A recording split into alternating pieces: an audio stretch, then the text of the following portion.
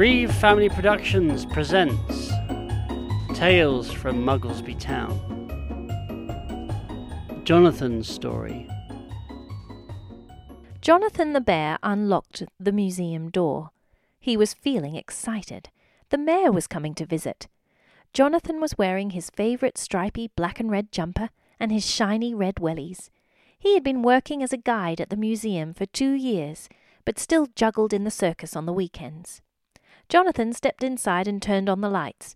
Mugglesby Museum was a science museum, and the mayor was coming to look at the new rocks and fossils display, as well as having morning tea at the cafe upstairs.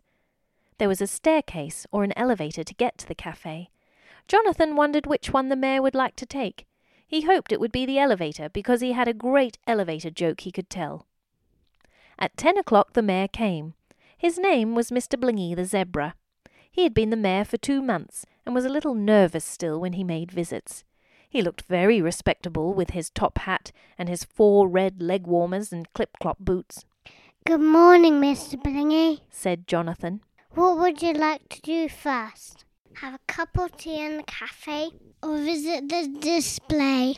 Which one is upstairs? Asked Mr. Blingy, eyeing the elevator.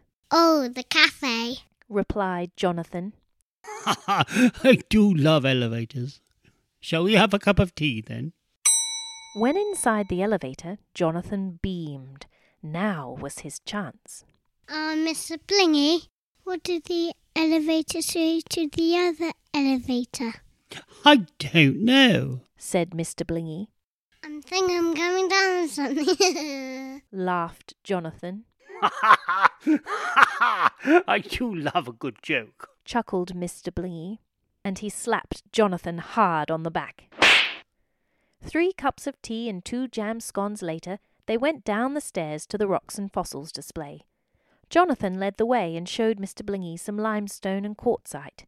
Mr. Blingy loved bling, and was really looking forward to seeing the new display of gold that had been found recently in the Mugglesby Desert. Suddenly, the alarm went off. Jonathan ran ahead and saw to his horror that the glass case was broken and the gold was gone. He noticed a squat figure disappearing up the fire escape stairs. Jonathan grabbed the telephone and gave it to Mr. Blingy, saying, "Take this, call the police. I'm going to catch a thief." As he ran to the stairs, he was aware of a smell like rotten eggs. He held his breath and raced up the stairs. He had to be careful because the stairs were wet for some reason. He threw open the door that led onto the roof and saw the same squat figure. It was Mr. Rood. "Stop the thief!" Jonathan cried, but his voice only came out in a whisper.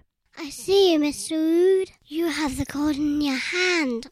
Mr. Rood, the big-lipped frog, hadn't heard Jonathan. He was too busy laughing and looking at the gold in his hand. Before he knew it, Jonathan snatched the gold out of his hand. "Hey!" shouted Mr. Rood. "You're under arrest, Mr. Rood, for stealing the museum's gold," said a creaky voice. It was Cyril the crocodile, who was Mugglesby's part-time policeman. He led Mr. Rood away to the police station. Jonathan made his way back down to Mr. Blingy and locked the gold up in the museum's safe. A crowd had gathered and cheered for Jonathan. He looked around in surprise. Mr. Blingy said in a loud voice, I would like to give you an award, Jonathan, for quick thinking and bravery. Mr. Blingy always carried a supply of awards under his top hat, and he presented Jonathan with a trophy. I do love giving awards. Mr. Blingy smiled. Jonathan felt very happy and proud. Meanwhile, Mr. Rood was not having such a pleasant time. It turned out he had been boasting to his sister Joy, and telling her that he was rich and even had his own lump of gold. She had demanded to see it, so he thought he would borrow the gold from the museum, show her, and, of course, pop it back later. Mr. Rood's punishment was cleaning the museum toilets for a year for stealing, and cleaning the museum windows for 23 days for boasting and lying. The cabinet for the gold display was remade with double glass, and Mr. Blingy returned for another visit to have a proper tour of the rocks and fossils display. He also made a point of visiting the lavatory to make sure that Mr. Rood's cleaning was up to scratch. Thankfully it was. Written by Hadassah Reeve.